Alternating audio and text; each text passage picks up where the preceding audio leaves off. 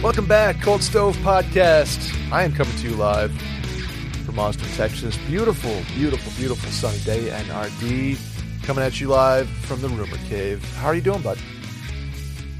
Doing good, man. Holding it down here. Happy to be back on the Cold Stove Pod, man. I look forward to this every week.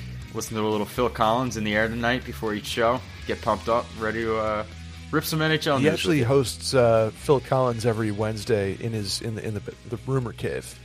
It's a live concert, that NRD. He's got connections that you may be surprised to find out about. NRD, excited to be here as well.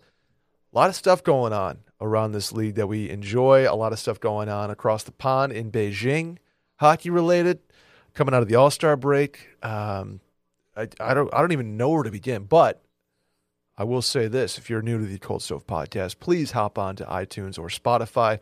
Give us a rate, a review, or a rating or a review. Tell a friend about the podcast maybe.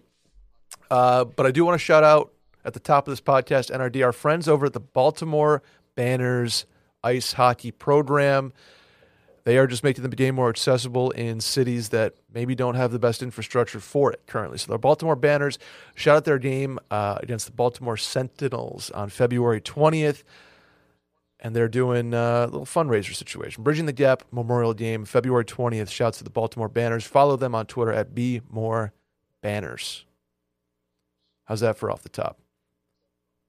Like that. Maybe some reviews too. How's that sound? We haven't done those in a minute. Sounds good with me. I love the reviews, man. Give us a rating. Give us a review. Here we go.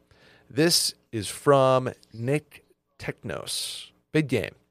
These boys know their stuff. It's clear to see. I listen to every episode to stay up to date with everything going along, spelling and contest around the league. Boom. Pretty simple off the top, okay? I do have a constructive criticism, NRD. You ready for this? Awesome pod. Love listening. Only recommendation would be to maybe talk about a few more teams. I feel like every episode is primarily centered on East Coast teams, specifically Northeast. Would be nice to hear a little bit more about some other teams. I say this as a Rangers fan, by the way. Other than that, keep up the awesome work. So some constructive criticism. We got 4 stars for that one. I'm open. Listen, I have no problem with constructive criticism. If it comes from a good place, we're going to get better. We're going to improve. That's what the Cold Stove Pod's all about. That's how we're going to keep up with some of the other podcasts, namely 33 Thoughts. Yes, and I agree with that sentiment as well. We need more Western, Southern, perhaps, representation on the Cold Stove Pod. Maybe throw the Minnesota Wild around every now and then, perhaps the Carolina Hurricanes, maybe the Dallas Stars or the Austin Coyotes. You never know which way we're going. Good news is we're going to have some stuff on the Wild later today. So then this one, if you're new to Washed Media, NRD, new to Washed Media. If you're an NRD disciple or a member of the NRD Bomb Squad, I want you to listen closely to this one. This is going to be a plug for the network that I currently work for. This is from Mitch in Detroit. As someone who cannot get enough hockey news, I've been listening to Cold Stove since it came out. Really informative pod that is most definitely in my podcast lineup. I had not been familiar with Washed Media prior to listening to Cold Stove, but after listening in and subsequently following Schmerman, that's me, on Twitter, I learned that there's quite the arsenal of Washed Media podcasts. So I listened to a few episodes of Circling Back, those are episodes, of Circling Back over the holidays, and I got hooked. I'm now a backer and a Patreon subscriber. That Dave Ruff is one funny bastard. Anyway, if you're a big-time hockey fan, this is a must-listen, 5 stars, much love from Michigan. So if you are a guy in their mid-20s, mid-30s, or a girl in their mid-20s, mid-30s, even 40s, I think you would like what we have to offer. Circling Back, more comedic, mail-in, more Q&A, something for everybody over there at Washed Media. So, NRD, I've held the floor far too long. Where would you like to begin on the Cold Stove Podcast today? Drive the bus, man. Let us know where we're Well, let's start last night. I got all the info. You got the facts. Absolutely. I'm hot. If you let me keep running, let's start last night. Multiple instances of questionable player discipline. Brad Marchand punched a guy in the head, and Nick Foligno kneed a guy in the head, both of which are pending additional, call it recon from the NFL, additional looks if you will. Maybe go to the instant, The NHL. maybe go to the instant replay in Toronto. NRD, did you see this coming from Nick Foligno or Brad Marchand? The Marchand thing, which is interesting, is that was brewing. There was maybe 20 minutes prior to that, during a TV timeout, Tristan Jarry tried to flip a puck to a Pittsburgh Penguins fan sitting in the front row behind the net, and Marchand skated by and basically whacked the puck off of his stick, while they were shoveling the ice. And then there was some confrontation between the two while the TV timeout was going on. So that was brewing, and then to see that kind of come full circle at the end of the game. Shouts to Jack Edwards, completely partial in this situation. You don't totally say. Called it like it is, kept it fair. Great voice, Hockey Hall of Fame announcer for Nesson there in Massachusetts. But no, Jarry did take a swipe at one of the Bruins forwards coming across the net. It was very Billy Smith-like that Jack Edwards mentioned. But then Marchand takes a punch at a goaltender's head, and it's what we would expect from a guy like Brad Marchand. However, that being said, I do like Brad. I think he plays the game so tough, and he's the type of guy I'd want to build my team around. I know it's really cliche, but you just can't do that. And I think that he should face upwards of 3, 4, 5 games that he's going to potentially be in play for now that he's meeting in person with the Department of Player Safety.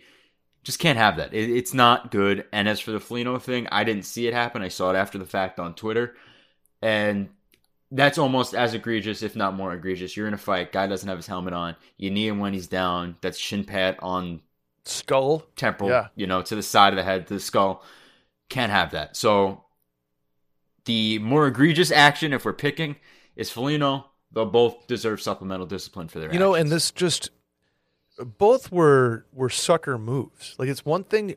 I don't think if goalies are in a scrum, actively participating, they shouldn't be untouchable just because they're a goalie. If a goalie skates into the corner and wants to mix it up, he's like everybody else. My issue with both of these is the sucker variety, where they're either defenseless or not looking. It's like Foligno's in a fight with a guy, obviously hands and punches and rough and tumble hockey here, but he's down, not looking, and you knee him in the skull. Yeah, that's bullshit. And I understand that there are incidents brewing ahead of this. I mean, you mentioned Marchand knocking the puck off his stick. You saw the Sidney Crosby not being able to get to the bench to get a new stick. And Sidney Crosby getting tangled up with Patrice Bergeron going into the boards weird. Like, all of a sudden it got chippy last night, especially in a back-and-forth game where, I don't know, Boston shit the bed. So that's some just taking it out on Boston fans there. But shouts to the Penguins. Money line.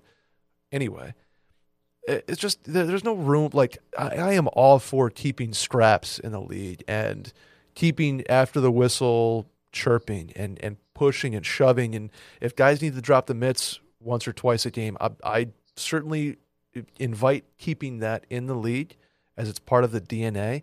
But the bullshit stuff, the slew foots, the punches to the sides of goalie's head. Speaking of goalies, the Aaron Dell bullshit that he pulled on Batherson. Yeah, I tweeted this last night. Put Aaron Dell and Brad Marchand in locker boxing. Just let them go at it. One guy for the goalies and one guy for the players. But there's no room for that shit. I just cannot stand cheap shots. And I know in the 80s and 90s, it's cheap shots, it's this, it's that. But you can't go at guys for cheap shots like you used to be able to and just slug them in the middle of the ice or dance with your tough guys. It's a new day and age, but the fact that people are allowed to get away with this shit, and hopefully they won't be discipline-wise, is crazy.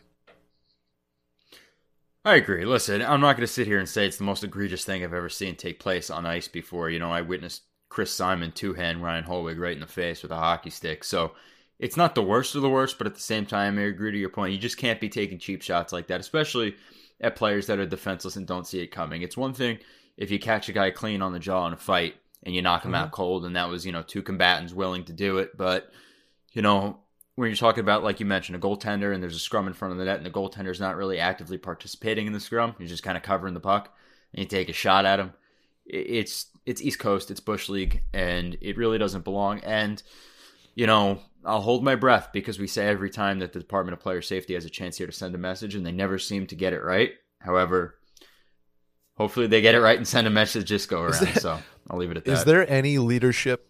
What's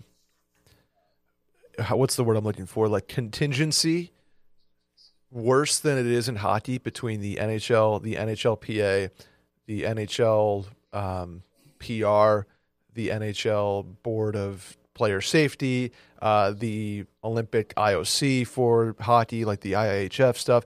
I don't think there's any more just absolutely horrendous, incompetent governance in any sport than hockey. Right now, and you forgot to mention the glaring omission, the Chicago Blackhawks. Right. Shouts to the Wirtz family. They raised a couple good ones, huh? I'll throw NHL and hockey marketing in that as well. Yep. Speaking of goalies, and speaking of Boston, actually, Tuukka Rask going to retire. I mean, mid-comeback, I put comeback in quotations because it was like, oh, are we going to do this? But the word on the street, I believe it's Fluto who did that, is saying that Tuukka Rask is going to end the comeback and retire as early as this week. NRD, did you see this coming? I did not see it coming. Shouts to Fluto Shinzawa of The Athletic, who was the first on this scoop. I know Cassidy kind of threw cold water on it last night post-game, but I think that's just PR and a spin. The big news is that the Bruins gave it a shot. We know that Tuukka Rask wasn't going to sign anywhere else, and that was the big issue with, when Tuukka was attempting this comeback, and many people speculated, well, the Bruins don't really need a goaltender. They have Swayman and they have Ullmark ready to go. Listen, it was only going to be Boston for Tuukka Rask, and he gave it a shot, and with the hip surgery that he went through last offseason, I'm sure that's still looming. He didn't perform well in his starts that he had with the Bruins so far this year. So, although I didn't see it coming, now hindsight's 2020. It makes sense as to why he's doing it. The Bruins are kind of set in it. I don't think they had the issues that they thought they did with Ullmark and Swayman. And Swayman appears to be the guy that's going to take over the fort for the future once Ullmark's said and done in Boston. He's still young enough to continue his career somewhere else. But so they're set, between the pipes in Boston. There's really no need for a guy like Tuukka Rask. And if you're Tuukka and you're not performing well in this comeback, why? He was enjoying his time with his family. He's a big family guy going back to, the issues with the bubble tournament a couple of years prior. He has hip surgery on his resume now. Why stretch it out if it's just not working out? So, shouts to Tuukka for a good career. I think he's taken a lot of shit from Boston fans over the years. But you don't know what you got till it's gone. And there's a reason why Tuukka was back in Boston the first go-around because of that, cliche phrase I just made. And we'll see what happens after he's gone again this time. Yeah, and on that front, I don't think it was fair to Tuukka. I imagine that he was behind the decision to go right to the Bruins and not start in Providence, right? But unfair Correct. to throw him into the fire like they did, and then you want to go to the breaking news that is just occurring right this second. NRD, why don't you break the news that Frank Saravalli just tweeted? Yeah, so the Habs have fired coach Dom Ducharme. Pretty bad to lose 7-1 on home ice. Granted, there's no fans in the building, but that's embarrassing. We knew this was coming. Going back to October here on this very podcast, broke the scoop that Dominic Ducharme was not going to finish, or at least start next season behind the bench with the Montreal Canadiens once they cleaned house with Marc Bergevin. That writing was on the wall. He was a lame duck head coach going into this year. They extended his contract. Going back to, the Stanley Cup run, the freak Stanley Cup run that they had, I had information, I put this out there, that he was only going to retain that job as an interim coach if he basically went on a Stanley Cup run. And then what did they do? They went on a Stanley Cup run. So they gave him a little bit more runway, but Dom Ducharme is not the coach for this organization going forward. He wasn't back then. He's a lame duck. Now he's gone. So we look to see who takes behind the bench in Montreal. I think, and I'm just going to, bite the pin and throw the grenade now. I think that if there was ever a position or a role to get Patty Waugh, Sir Patrick, St. Patrick, whatever you want to call him, Patrick Waugh back in the building in Montreal, I think this is the position he interviews for. Listen, I don't know my ass from my elbow whether he's going to get the job, and this is going to be an extensive search going on here, and I'll do some digging for next week's episode as to who they're going to bring in to talk to, but I think this role is better for Patrick Waugh than working in a front office where guy like Jeff Gordon's going to run the show no matter what, I think having Patty behind the bench to some degree makes more sense for Montreal. I started celebrating before you even said it. I knew where you were going. You knew where I was going. That's the cold stove connection we have going on. Patty Waugh makes a ton of sense. I think it would be a team that you kind of have to whip into shape a little bit. Veterans are going to be out. Petrie's gone, as all signs are indicating. There's a lot of young talent there. There's a couple guys that maybe need some change of scenery.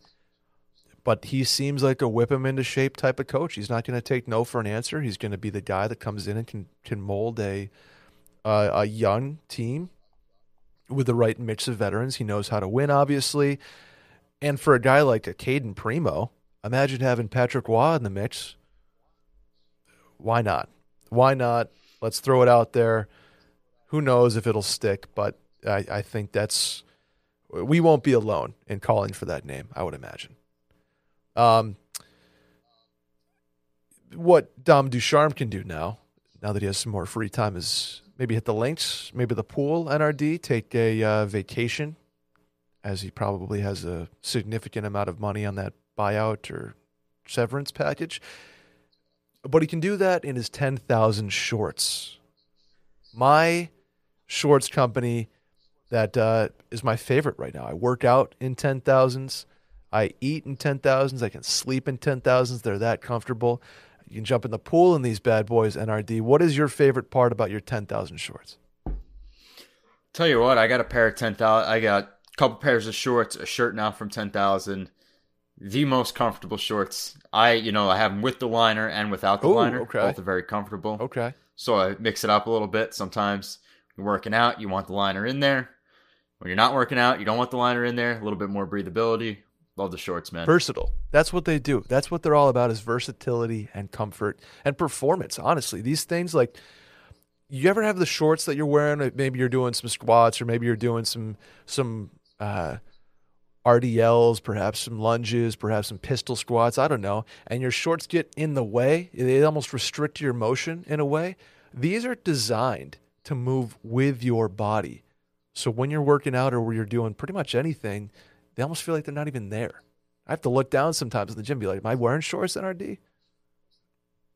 I'm not going to get people too excited out there. But 10,000 makes the highest quality, best fitting, and most comfortable training shorts that I have ever worn. I've been wearing their 7-inch interval short, by the way. That's the one I have going right now. It's a maroon with a little black on the waistband, as well as their versatile shirt, which I have in launch sleeve. It's like a navy launch sleeve that kind of stays cool in the summer and has a little bit of warmth if I'm walking to the gym vibe. Unbelievable stuff. Their short is the most popular and most versatile style, perfect for gym days, spinning, short runs, HIIT training, and backyard workouts. And they have features like Silver Ion for odor protection, no bounce pockets for your phone, breathable and lightweight shell fabric, and the optional liner like NRD mentioned. In addition to the interval short, they make gear specific to other types of training, from running to Olympic lifting to boxing. So find a short for all the ways you train out there. Hockey fans, honestly, I just go to their website and you can kind of sort by sport. Hop in and see what works for you. It's the best. Get free shipping, free returns, and a lifetime guarantee as well. Go to 10,000.cc/stove. That's going to be the offer, NRD. 10,000 is offering listeners of this podcast 15% off your purchase by going to 10,000.cc/stove.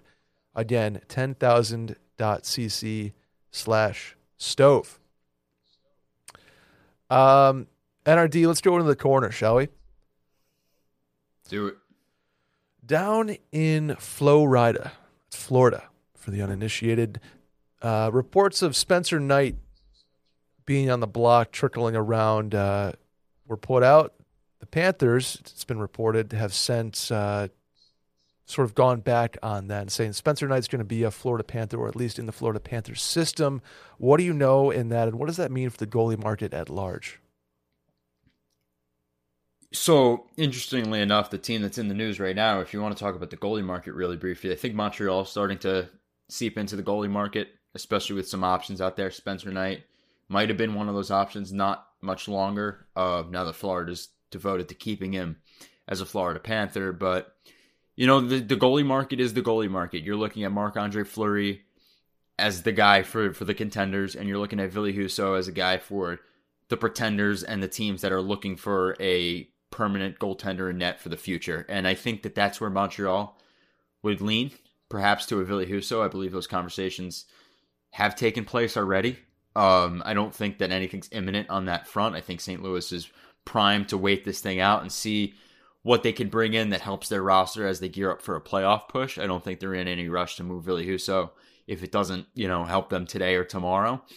That being said, he's the hot name. Spencer Knight off the market. Who knows what this does for Florida's pursuit of Jacob Chychrun? I know they were probably the biggest contender next to New York Rangers at one point, next to the LA Kings at one point for Chychrun's services. The Carolina Hurricanes, another team that come to mind there. But taking Spencer Knight off, hurts a little bit, as the Arizona Coyotes, a team that they have Vejmelka. They don't really have anything outside of Vejmelka. They have Prosvetov in the net as well with the Tucson Roadrunners. Hasn't really been the prospect they thought he was, so they're still looking for their options in net. Spencer Knight probably would have helped that trade get along a little faster without him in play. I think we're back at square one there. Chychrun's still possibly on the move, but maybe Florida, without Knight on the table, is not the one strong contender that we thought they were. And yeah, that's where things stand with Spencer. It's not a surprise. He's been playing extremely well in the last couple of starts that they gave him. Started off really, really slow this year. And Bobrovsky was looking like a guy who was earning a little bit more of that contract, that massive contract that he signed for. And now the tides are starting to shift. Spencer Knight's playing much, much better for the Florida Panthers. And they're playing a more holistic game. They're not beating Team 7-1 anymore. They're actually, playing sound defense, and they're sound in net to steal a couple of games 3-2. Yeah, I've never really...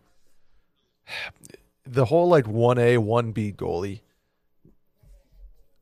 Do you prefer, you're a GM, NRD, would you prefer to have a 60-20 1-2 goalie combo, or do you prefer maybe a 45-35 1A, 1B combo?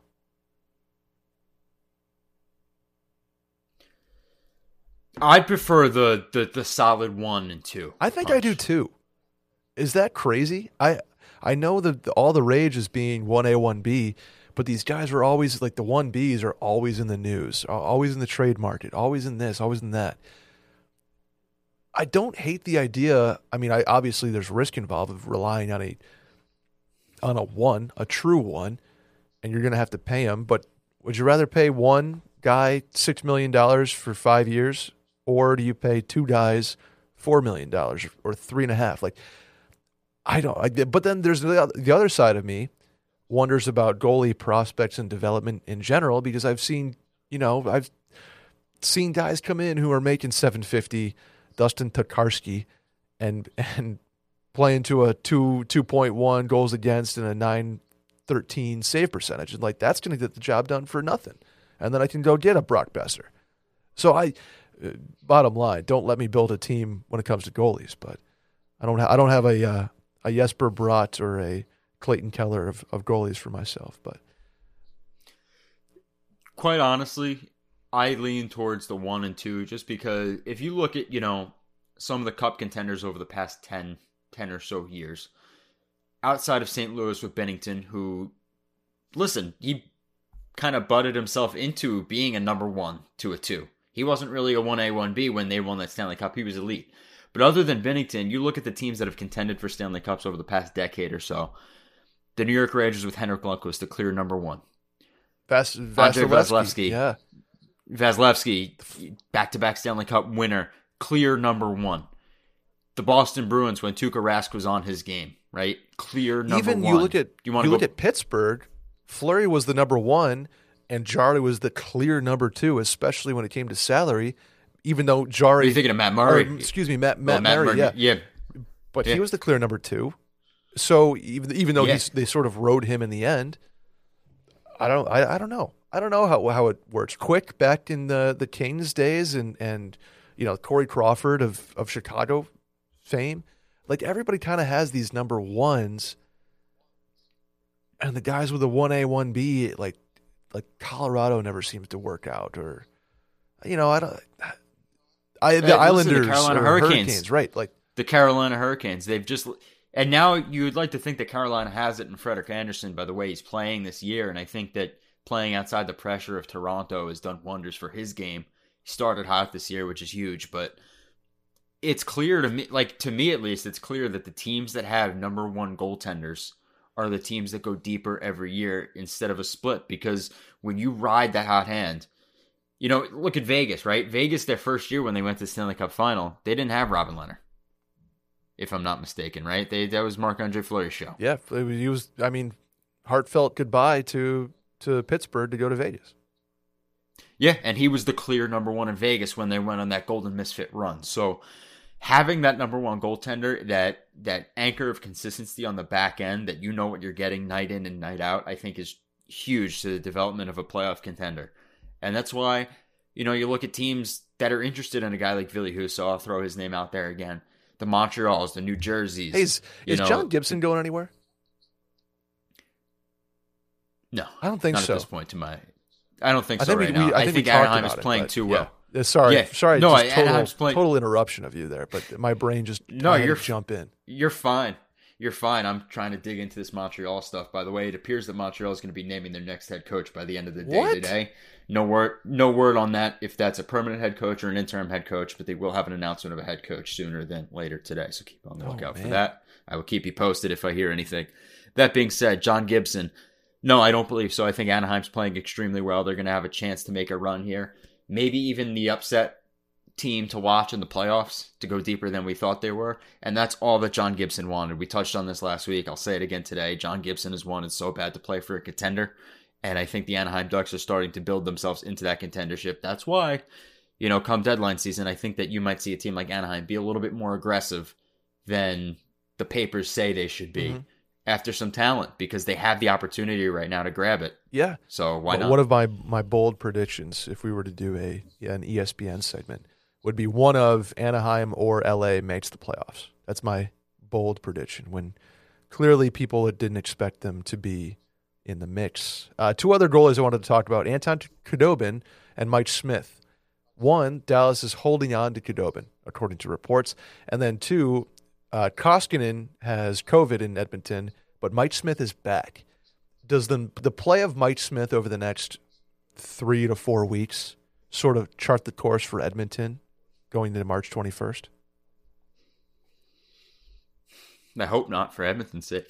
That would be so sad if he goes on a heater. And I liked Mike Smith, obviously just a legend in the game. But if he goes on a heater and they're just like, "Oh, we're good. We don't need a goalie," and you just look at Connor McDavid's face when they're getting blown out, or they lose a playoff series 4-1 in the first round to like whoever, and they just didn't get goaltending because they didn't pick anybody up at the deadline or before. I don't know.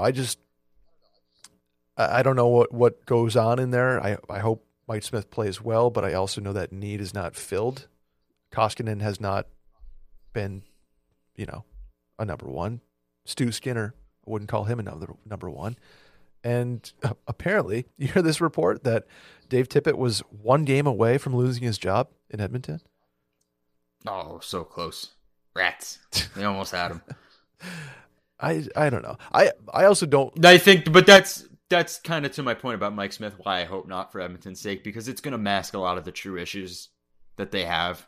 And a la Montreal. Unfortunately, that's a la Montreal, right? Carey Price for so long has shielded, that team from being as mediocre as they have been. So, like you said, I like Mike Smith, so I want to walk that back a little bit just to say I root for the guy. I really do like him, even going back to his Arizona days. Always thought he was extremely underrated for what he was able to do. Nobody said he was a world beater, but at the same time, he was underrated for what he was capable of providing in that. But you're going to mask a lot of issues if he gets hot and goes on a tear here, because he is certainly not the answer in net, and they need help. And it's certainly not going to be a guy like I said many times on this show. I cannot envision a world, and this is from what I know, because I have spoken to many people on this subject.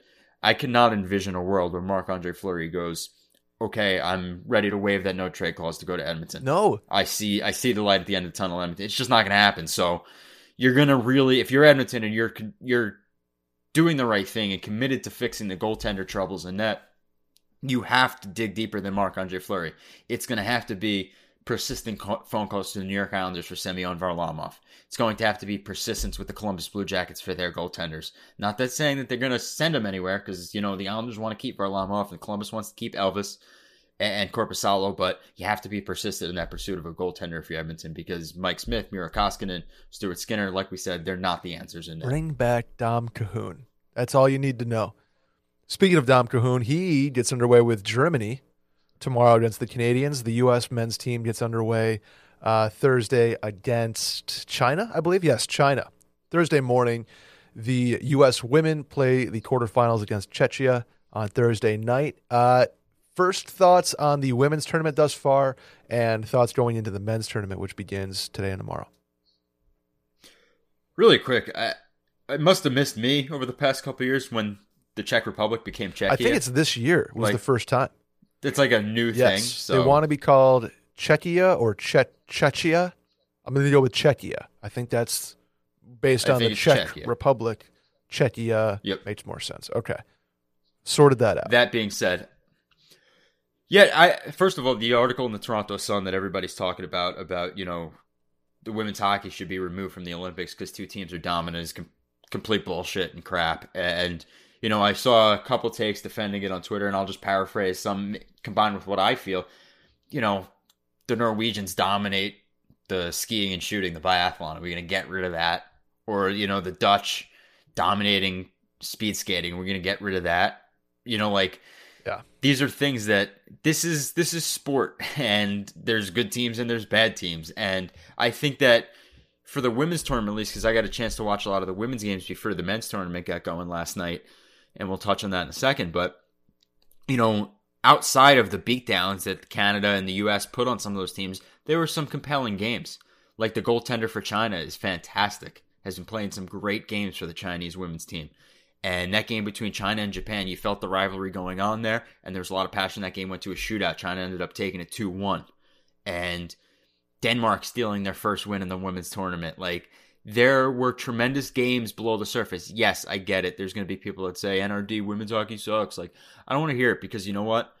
They're out there. They're representing their country. They feel the passion, and it's not for everybody. I'm not going to force anybody to watch it, but at the same time, if you do give it a shot, there were compelling games outside of the beatdowns that made headlines with Team USA and Team Canada. There were truly compelling hockey going on there in the women's tournament, and it's going to be the same for the men's tournament. I mean, to segue into that really quick, I know a lot of people are not going to give it the time of day because the NHLers aren't in there, but there are going to be compelling games as well, and I'd really like to see Leo Komarov and Valtteri Filppula play at the Olympics. Haven't seen them in the NHL in a little while. Totally. It's fun. The names, the storylines, and there are going to be some compelling games, i.e. the upset that happened this morning, I believe, in the men's side of the bracket. I think it was Denmark over Czech Republic on the men's side of the bracket too this morning. Big upset win. So it's not elite hockey. I'm not going to sit there and say it's exciting, but at the same time, was the NHL All-Star Game exciting either? Nope. No, but you probably watched it. So watch this, and there's good hockey to be had at the Olympics this year.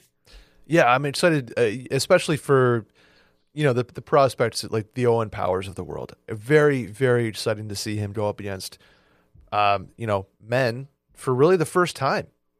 He's played in World Juniors. He's played at Michigan, but it's going to be exciting to see him go against men for the first time. It's sort of like when a Swedish prospect plays in the SHL before coming over and playing in the AHL or NHL. Excited to see how he performs. I'm expecting nothing but, dominance, ideally, but we'll see. But exciting kind of things all around for the Olympics, because I echo your opinion on women's hockey. It's fun. It's just stuff you don't see every day. The Americans versus Canadians is always going to be such a fun matchup, and it was Canada getting the better of the Americans in the prelim game. So I would imagine we see them down the road. I hope we do. But the next couple of weeks, a lot of fun for hockey in general, despite how poorly it's marketed, because if you tweet a clip NRD, expect to lose your Twitter account. They don't exactly like you tweeting stuff. Hate the IOC. They totally hate the IOC. Damn rights hoarders. You mentioned the NHL All-Star Game. I don't think we really need to touch on it all that much. You know what happened. It stunk. Everybody was hungover. I did like the coach saying he was hungover. The board being like, yeah, long night. We are not exactly at 100% today. So that's fun. I don't think Biz left Vegas yet. No, either, he's still so. there. The Chicklets Cup looked fun. I think you got to lean, and the Pro Bowl should do the same. You got to lean into the fun aspect of this thing. Get the players together. Know they're going to have parties, and that's what Pro Bowls and All-Star games should be about. Like the basketball players like going and they know it's going to be a party, and they always have it in fun towns like in New Orleans or something like that. At this day and age, nobody's going to go all out, best on best in a game. That's just how it is. That's just absolutely how it is, how it's going to be. The NFL Pro Bowl was a joke. The NHL All-Star Game was a joke. Skills competitions, fine, fun. I don't necessarily find them all that fun, but it should be a media summit at this point more than anything. I get that little kids like it and the skills and this and that, and Trevor Zegras doing his really cool thing. He got snubbed, by the way. But nothing about this All-Star Game or the last 5 have been interesting to me, except for the jerseys. Jerseys were great. They were fun. I'm just going to ask a really brief question, and maybe some of the listeners can tweet us after this once they hear it. Could Zegras see? Yeah, of There's course. no way he was actually blindfolded, right? Yeah, no, you just put it on like it's like a white T-shirt, like a white cloth. You can see. That's what I'm saying. See enough that. Yeah, but I would have been so. If one of those dodgeballs like connected and knocked the stick out of his hand, it'd be like, why? Just like stop doing that. No, all right. I just, because many people are like, "Oh, he was actually blindfolded." No, he wasn't. And that's not to take away from the kid. I mean, it was still an incredible breakaway, and I think that they should keep the breakaway challenge going for as long as this kid remains in the National Hockey League. Yeah, but he wasn't blindfolded. 100%. Sorry to tell you, Santa Claus isn't real, kids. That was last weekend. This upcoming weekend, NRD. You know who I'm turning to? There's a big game on this weekend. There sure is, and I'm turning to our friends over at DraftKings. The DraftKings Sportsbook is an official sports betting partner of the NFL, and they have a huge offer for this weekend's big game. All new customers can get 56-1 odds on either football team to win this weekend. That is, you bet just $5 and win $280 in free bets if your team is victorious. That's right, just bet $5 on either team to win the big game this weekend. And DraftKings Sportsbook will give new customers an additional $280 in free bets if the team that they choose wins. If the sportsbook isn't available in your state yet, you still have something to play for this weekend because everyone can play for their share of millions of dollars in total prizes with DraftKings daily fantasy football contests. NRD, if the NRD bets were resurrected for this weekend, where are you putting your money? Cincinnati. I like it too. What's the line? At least the cover. What's the line on it's them? 5.5 right now. I like that. I think it's going to be like a anticlimactic Super Bowl. That, by the way, that take is going to be out there, and they're just going to go down to the last play, and Stafford throws a bomb, and somebody's going to tweet and be like, "You moron!" But I can see a 21-17 game that comes down to the last drive, and like a Burrow goes 4 and out, and Stafford nails it. If we're being honest, I'm probably not going to 3 and out. Excuse me. Touch the money line. I'm probably going to go prop heavy on this game. Player prop heavy. Okay. I like some of the player matchups, and you can pick apart yardages and touchdowns and whatnot. But for the sake of our friends at DraftKings, which we appreciate them sponsoring the show, my money's on the Bengals to cover the spread. Same. I said 4 and out, by the way, because I was thinking of 4th and 10. Please don't come at me for not saying 3 and out. Thank you very much. Download the DraftKings Sportsbook app now and use promo code WASHED and get 56-1 odds on this weekend's big game. Bet $5 and win $280 in free bets if your team wins. That's promo code WASHED at DraftKings Sportsbook, an official sports betting partner of the NFL. If you or someone you know has a gambling problem, crisis counseling and referral services can be accessed by calling 877-8-HOPE-NY, or you can text HOPE-NY to that's 467-369 to that number that I mentioned. Anyway, NRD, the word on the street in New York, going back to them, is that, one, they're interested in a player, and two, there's a potential player being shipped out. The player they're interested in is JT Miller, and the player they're shipping out is Capo Caco. True or false?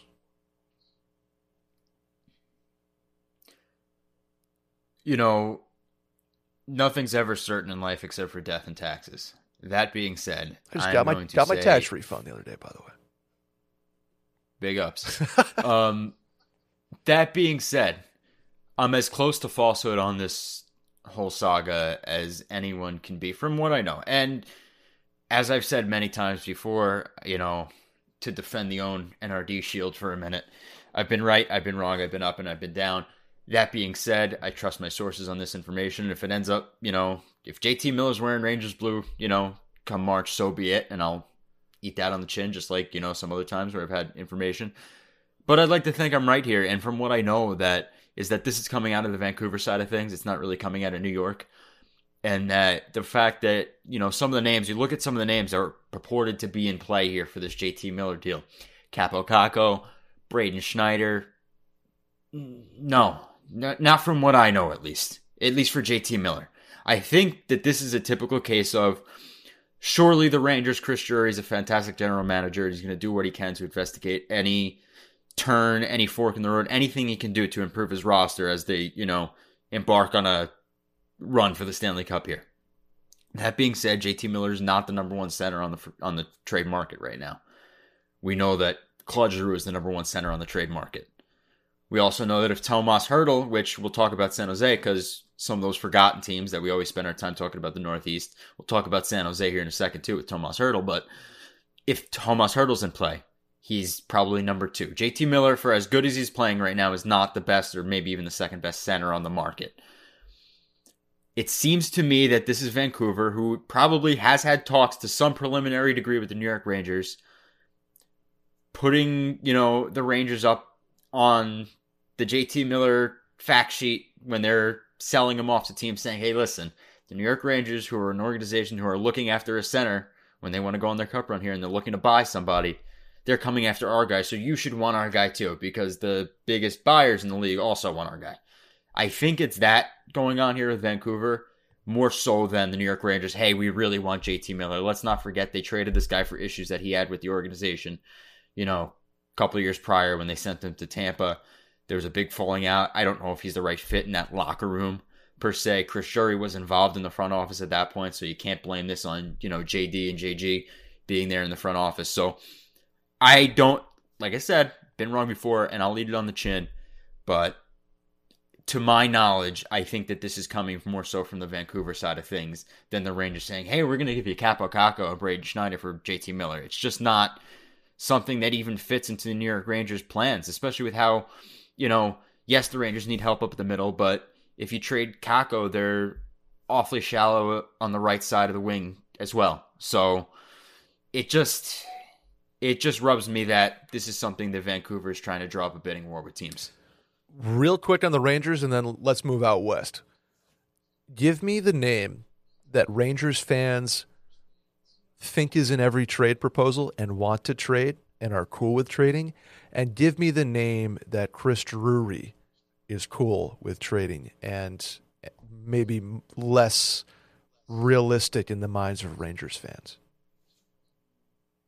So one name that they could trade and one name that... What was it? Sorry. One name that the fan base is like, oh yeah, he's gone. Like, get him out of here. He's good. He's going to be part of every offer. And then one name that they'd be more reluctant to as fans, but is on the table for a Chris Drury. I think that... So, interestingly enough, you know, he most likely will go the other way in any deal, but I foresee a world where Vitaly Kravtsov stays a member of the New York Rangers organization at the end of the year at this point, especially because they're not looking to sell him off anymore. I think they're going to hold him as a trade chip, and I wouldn't be surprised, while, like you said, the fans might include him in every offer, I would not be surprised to see him end up not going if that team that they're acquiring a player from doesn't want him or anything. They just keep him in-house. And then you look at the defensive names that they have. Like this, Nils is Lundqvist. Keandre Miller on the table at all? Well, that's where I was going. The defensive names in play. Sorry. You're good. You totally blew the reveal. I think that you're looking at Nils Lundqvist, Zach Jones, potentially Keandre Miller for the right player. I think if you're going to move Keandre Miller, you're looking at a center with term that's on the right side of 30 years old that fits into the lineup and can be a solid number 2. Otherwise, I think Keandre stays, but potentially in play if that right person comes available at the deadline. So where I was going with that question was Keandre Miller was the one that I said, don't be surprised if Keandre Miller's going somewhere. And the one that I feel like all of Rangers Twitter wants to leave tomorrow is Philip Hedl. Everybody's like, oh, he can be this, he can be that. He hasn't gotten a fair shake in New York. He'll be great for your team. Give me 3 first-round picks for him. It's like, wait a second, hold on. He's Philip Hedl, okay? Nothing wrong with Philip Hedl, but I don't think he's Tomas Hertl. But let's go to Tomas Hertl and the San Jose Sharks. You have Hertl, you have Kadliano, Barabanov, Alexander. Why can't I say that name? They're all expiring deals. They have a lot of young guys who are RFA expiring deals. What is San Jose doing leading up to March? It was so clear cut that everybody assumed that Tomas Hertl would be moved at the deadline. And I personally, this is personal opinion here, think that their best chance at moving forward and rebuilding that organization into being a contender is moving Tomas Hertl. However, I completely understand the devil's advocate side to that, and I think there is a world where you can keep Tomas Hertl and try to negotiate an extension with him and have him play next to William Eklund for the next, 5-6 years. And that's a possibility too. So that's why, I prefaced this in the last segment about the Rangers saying, we don't exactly know if Tomas Hertl is going to be available. I think that the San Jose Sharks are diligently trying to work out a team-friendly extension for him. I think it's going to come down to Hertl's willingness to see out the plan in San Jose and whether he wants to stay there and be, the center for William Eklund for the next 5 or 6 years with a chance that they're not going to be competing for a cup for most of that time frame. And that, I think, is looming large. I think that he would be willing to sign an extension in San Jose if he decides that this team and he sees the light at the tunnel at the end of the day. And that's why we're not there yet with knowing whether Hertl's really in or out in San Jose, because the team wants to bring him back. I think he's going through his own personal decision-making process of whether he sees the process out with the Sharks. And if he is available, like I said, he's the number 2 center on the block next to Claude Giroux. Is Tomas Hertl a number 1 center in the NHL? Like right now, they have Couture, they have Hertl, they have Bonino. Like is Tomas Hertl a number 1 center? Well, there's 32 number 1 centers in the National Hockey League. So right? Is he top 30? I'd say he's top 20. I'd say yes. I absolutely say yes.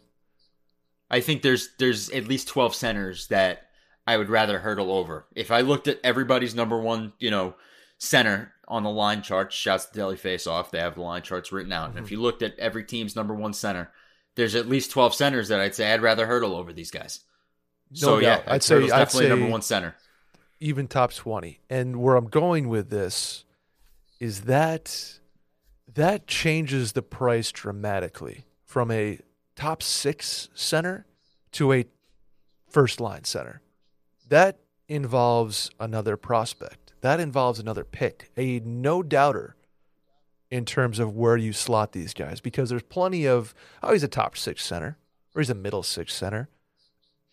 The price changes drastically for a first-line center. Now, where I don't know where the price changes is what's a first-line center of Jack Eichel's caliber versus a first-line center of Tomas Hertl's caliber? They both play the same position. Their job is to make the people around them better and put up points for their own team, and I would assume play power play minutes. But then it becomes an objective talent evaluation. Well, Jack Eichel's worth 4 picks, and Tomas Hertl's worth 2.5. That's where I think it gets interesting. Once you have established they're both the same position, a first-line center, now the payment comes into question. That being said, though, there are going to be teams out there that want to acquire Hurdle on the cheap, and they're going to say he's not our number one center. We in New York have Mika Zibanejad, who's our number one center, or we in Florida have Alexander Barkov, who's our number one center. So or Carolina for that sense, we have Sebastian Aho, who's our number one center. So he's a number one center, but he's not number one center to us, so we're not paying a number one center's price. Now, when you have enough of those teams that say he's not a number one center to us, this is what we're paying, but then they start bidding against each other, now you're back into that number one center price.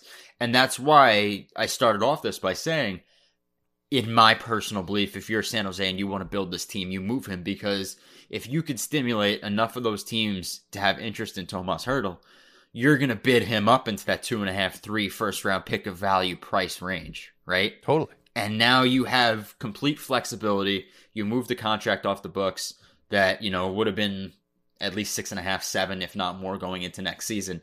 You've moved that off. You have complete flexibility. You have a bunch of young guys in the prospect pool. You can target a younger goaltender. You have 3 first round picks over the next 3 years, or at least 3 first rounds of value to play with. And that's why, if you're San Jose, I can understand wanting to keep him because he's very, very good. But at the same time, if you move him and you get enough of those East Coast contenders in play to start a bidding war here, perhaps even Minnesota in play, then you're going to get way over market value for him. And it doesn't matter if he'd give you a hometown discount to re-sign, because you can rebuild that entire, top 6 with the picks that you get in a Tomas Hertl trade. You're absolutely right. But my only concern is you look at San Jose and what they're doing with Logan Couture and what they're doing with Brent Burns and Marc-Edouard Vlasic. They have a lot of money tied up in 3 guys that are all over the age of 32 and all signed for multiple years. And so all of a sudden you have, $23 million in 3 guys on your salary cap, the first of which comes off the books the summer of 2025. Not to mention Erik Karlsson, who's making $11.5 million from now until Kingdom Come. My biggest concern with San Jose is the top-heavy veterans without a plan to get to the playoffs. Like those veterans alone tell you that should be a playoff contender. 4 guys making well over $7 million or $7 million plus that are above the age of 30. Come on. Tomas Hertl needs to be part of that. Yeah, for sure. And that's the side effect, the consequence, if you will, of selling out to make a run, right? That Erik Karlsson trade was massive. Massive, massive, massive. And they went to the Stanley Cup Finals against Pittsburgh and they lost. And they didn't get it done. And they've never been able to duplicate that success again. So, yeah, you comb up and down their cap-friendly page like I'm doing right now. It's not like I got some secret algorithm. They have guys locked up long-term. And the only guy up there that's a UFA at the end of this year is Tomas Hertl. So, do you add him to that mix of guys that are locked up for the next 5 or 6 years at $6 million plus? Or do you bring in some flexibility? Because like a guy like Brent Burns is a lame duck in the sense that nobody's going to take that contract. He's a shell of what he used to be, but you got to keep him. Yeah. And somewhat similar in Erik Karlsson. You have him. Nobody's really going to want to take him, so you have to keep him. But so do you go down with the sinking ship here with Tomas Hertl extending, or do you rebuild? And that's why I say personally, I think San Jose should move Tomas Hertl. You need pieces for him that, like, I feel like you almost need players or like close prospects, because if you don't, you can't go into a rebuild with 4 albatross contracts. Like, it just doesn't work for me. I don't understand that style of team building, because it's almost like, we missed our window. We still have a bunch of crazy money, and now we're going to try to rebuild with 18-year-olds. Like, I don't know if that made sense. That's why I'm intrigued to see what they do with Tomas Hertl. But let's go to another team, NRD, that's got some cap hell coming up. Not Minnesota. They do, but not this year. This year, the Las Vegas Golden Knights do. And when Jack Eichel comes back, which is much sooner rather than later, they're going to need to move some pieces. Now, Riley Smith is obviously the odds-on favorite, if you will. But I wanted to ask you if you see them going any other direction but the Riley Smith route. It's the route that makes the most sense. It's exactly what they need off the books.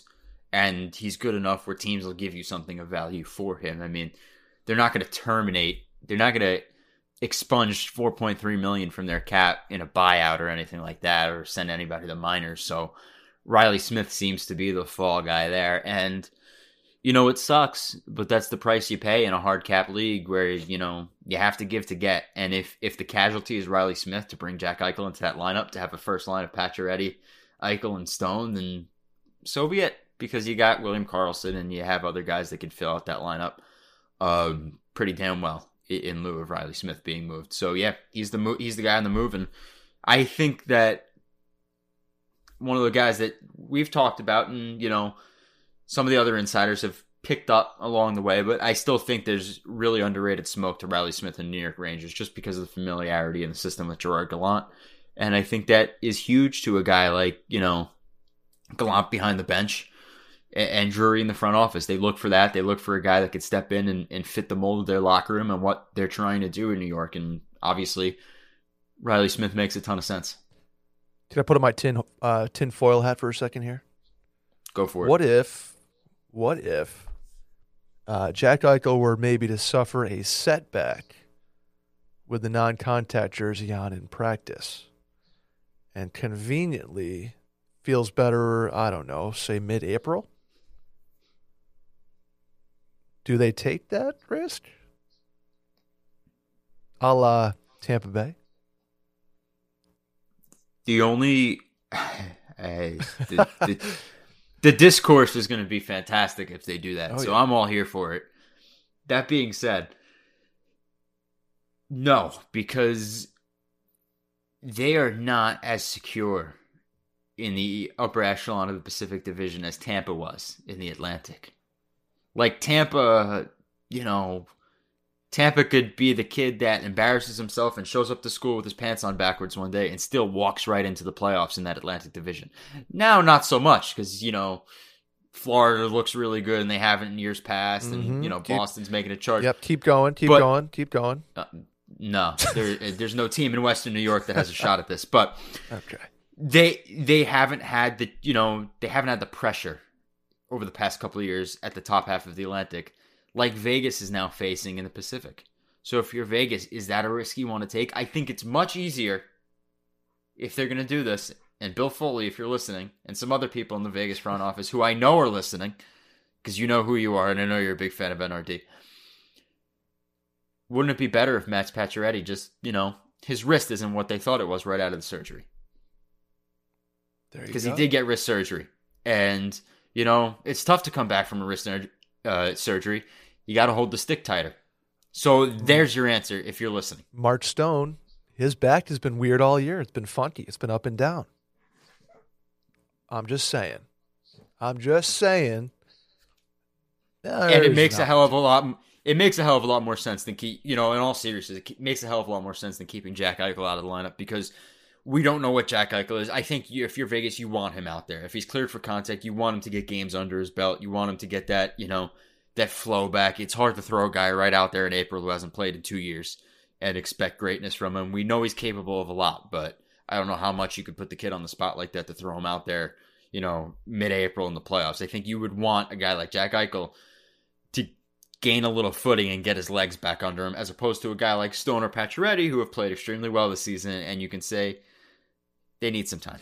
Their back's acting up, Totally agree. I'm not saying that it's even a possibility. I'm just saying, NRD. Let's take it from one conspiracy theory to another, shall we? Picture yourself in Montreal, I don't know, mid-July of 2022. Montreal has the first overall pick, excuse me. And old pal Gary Bettman steps up to the podium with 0 fans in the arena because restrictions are too tight. That lottery ball pops up, and it is not the Montreal Canadiens.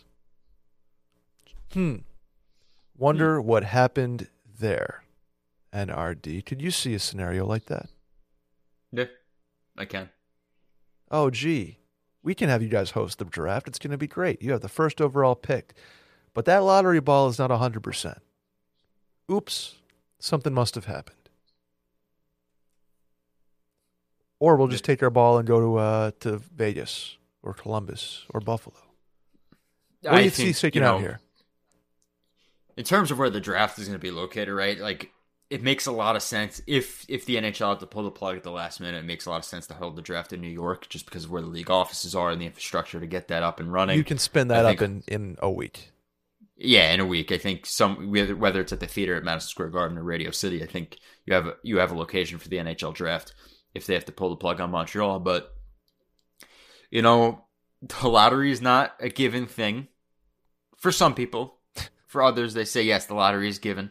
Sometimes the ping pong ball spends a little too much time in the freezer. Alexis Lafreniere, just saying.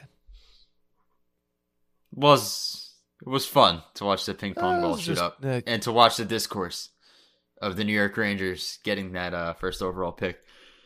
That being said, yeah, there's a world where Montreal doesn't have the first round pick, and then what do you do? Right? That's the question. What do you do if you're Montreal and all this tanking, if you want to call it, ends up with the third or fourth overall pick? Do you say we got another year of this tanking crap because arguably the greatest prospect since Connor McDavid is coming into the draft next year, and Connor Bedard? Perhaps two, with Matvei Michkov. Yep. So, yeah, listen, the dark days are not over for the Montreal Canadiens, and I'm not as... I didn't buy my doomsday bunker and freeze-dried food like you yet, Brett, you crazy conspiracy theorist, but if you are Montreal, there's going to be another year of getting, your feet underneath you. So, yeah, if you don't win the draft lottery this year, I don't think it's the end of the world because you're going to suck next year and you're going to have a shot. So keep stockpiling picks, younger players. Yeah, whoever gets the first overall pick in the Bedard draft is probably not moving out of number one, but you're going to have enough of a stockpile put together over the next couple of years that there are methods around this rebuild without Shane Wright or Matvei Michkov or Connor Bedard, in my opinion. Speaking of this year's draft, I do have some Buffalo. So Buffalo, I don't want to call it news to break, but I want to call it insight. And that insight is that they have 3 first-round picks this year, 2 of which are held by the Florida Panthers and the Las Vegas Golden Knights. One of those picks, call it, could be on the move. I will say that the Buffalo will not necessarily stockpile first-round draft picks this year, and those picks are potentially, and I'm trying to be careful about this, let's just say one of those 2 pitches in play for a player, not necessarily a rejigger of the draft order. Interestingly enough, there's a solid, gritty, tall, strong defenseman in Philly that is a free agent at the end of the year that maybe Buffalo should look into acquiring. I don't know who you're talking about there, NRD. I don't know which one that may have been there for a while. Anyway, last thing before we get out of here, the Blackhawks have interviewed the Cubs assistant GM. That's the Chicago Cubs of the MLB. Their assistant GM for their general manager vacancy. NRD, do you like this out of the box or put it back in the box, if you will? I think that people are obviously, and rightfully so, blowing this out of proportion. But what this is they're looking up and down, inside and outside of the organization to bring in stability and somebody to lead them past this path, right? Like, and I'm not going to paraphrase Rocky words because I think what he said was a dog shit response. But, logistically speaking, they do have to move forward and they have to get the right leaders in place to bring the organization back to, the level of respect that, they want to get around the National Hockey League. So you leave no stone unturned. And the fact that they're interviewing guys with the Chicago Cubs front office tells me that they're going to have a strong department of hockey ops people to handle the X's and the O's and the contracts and whatnot. And with this general manager job, they're not committed to, a David Poyle. They're committed to a guy that's just going to come in and lead the organization on the right path. And that's from, not only just the players, but the people in the organization have the right leader in place to deal with the coaching staff, the training staff, the equipment staff, the players, the development staff, like the right person. And sometimes it's not necessarily in hockey. I mean, you talk about, it's not unprecedented in sports, right? Like, anybody that's seen the Last Dance documentary with Chicago Bulls on ESPN a couple months prior, maybe even a year ago at this point, Jerry Reinsdorf of the Chicago Bulls hired some executives from the White Sox. Now, granted, he did own the White Sox as well, but hired some high-level executives there to run the Bulls. And it's about getting the right leaders in place. So, no, don't stuff this back in the box. If this is the correct answer for Chicago to bring themselves back to a decent level of respect around the league and have the right leaders in place, then yeah, I say leave no stone unturned. Talk to people that run the Chicago Fire, the MLS, for all I care. It doesn't get the right people in place. And the hockey and the X's and O's is secondary to having good people in your organization. Yeah, we'll certainly never hate on an out of the box, maybe not even a hire, but an interview. Hey, what do you see in the hierarchy of this organization that we can fix or that you would tweak? Because you don't need to be a hockey guy. Anybody can read a salary cap book and go from there. You can be a salary cap specialist. You can be a trade, evaluator, or more specifically a trade valuator, which I think is going to, be more prevalent these days, would say the value of player X equal or lesser than player XYZ. So I don't hate it. I don't think he should be the general manager, because I think that kind of just the connotation of that with the coach and the players, you kind of get what the fuck does this guy know? And you're going to have a guy from the Cubs cutting a player and saying, hey, you're going down to Rockford or whatever. That's where I don't necessarily agree with it. But to have somebody like that in the front office, I have absolutely zero problem with it. In fact, I'd probably encourage it. An out-of-the-box management major type of, maybe a cap guru type of guy. And I think that's right. Like you said, you have the right cap gurus in place. You have the right hockey ops people. Maybe Eddie O. I know there's a lot of rumors about Eddie O potentially getting a look for the job. He's not going to get the job. He's on the search committee. But maybe he gains a role in the hockey, department, hockey ops department, with the Chicago Blackhawks. So I think that's where they're going for it. I don't think there's any concern with, a baseball guy coming in and saying, Marc-Andre Fleury is not batting .330. We're going to send him down to AAA. Like, I don't think it's going to get that inside baseball, inside hockey. I think you're just looking for the right leaders at the top of the food chain in the organization. Boom.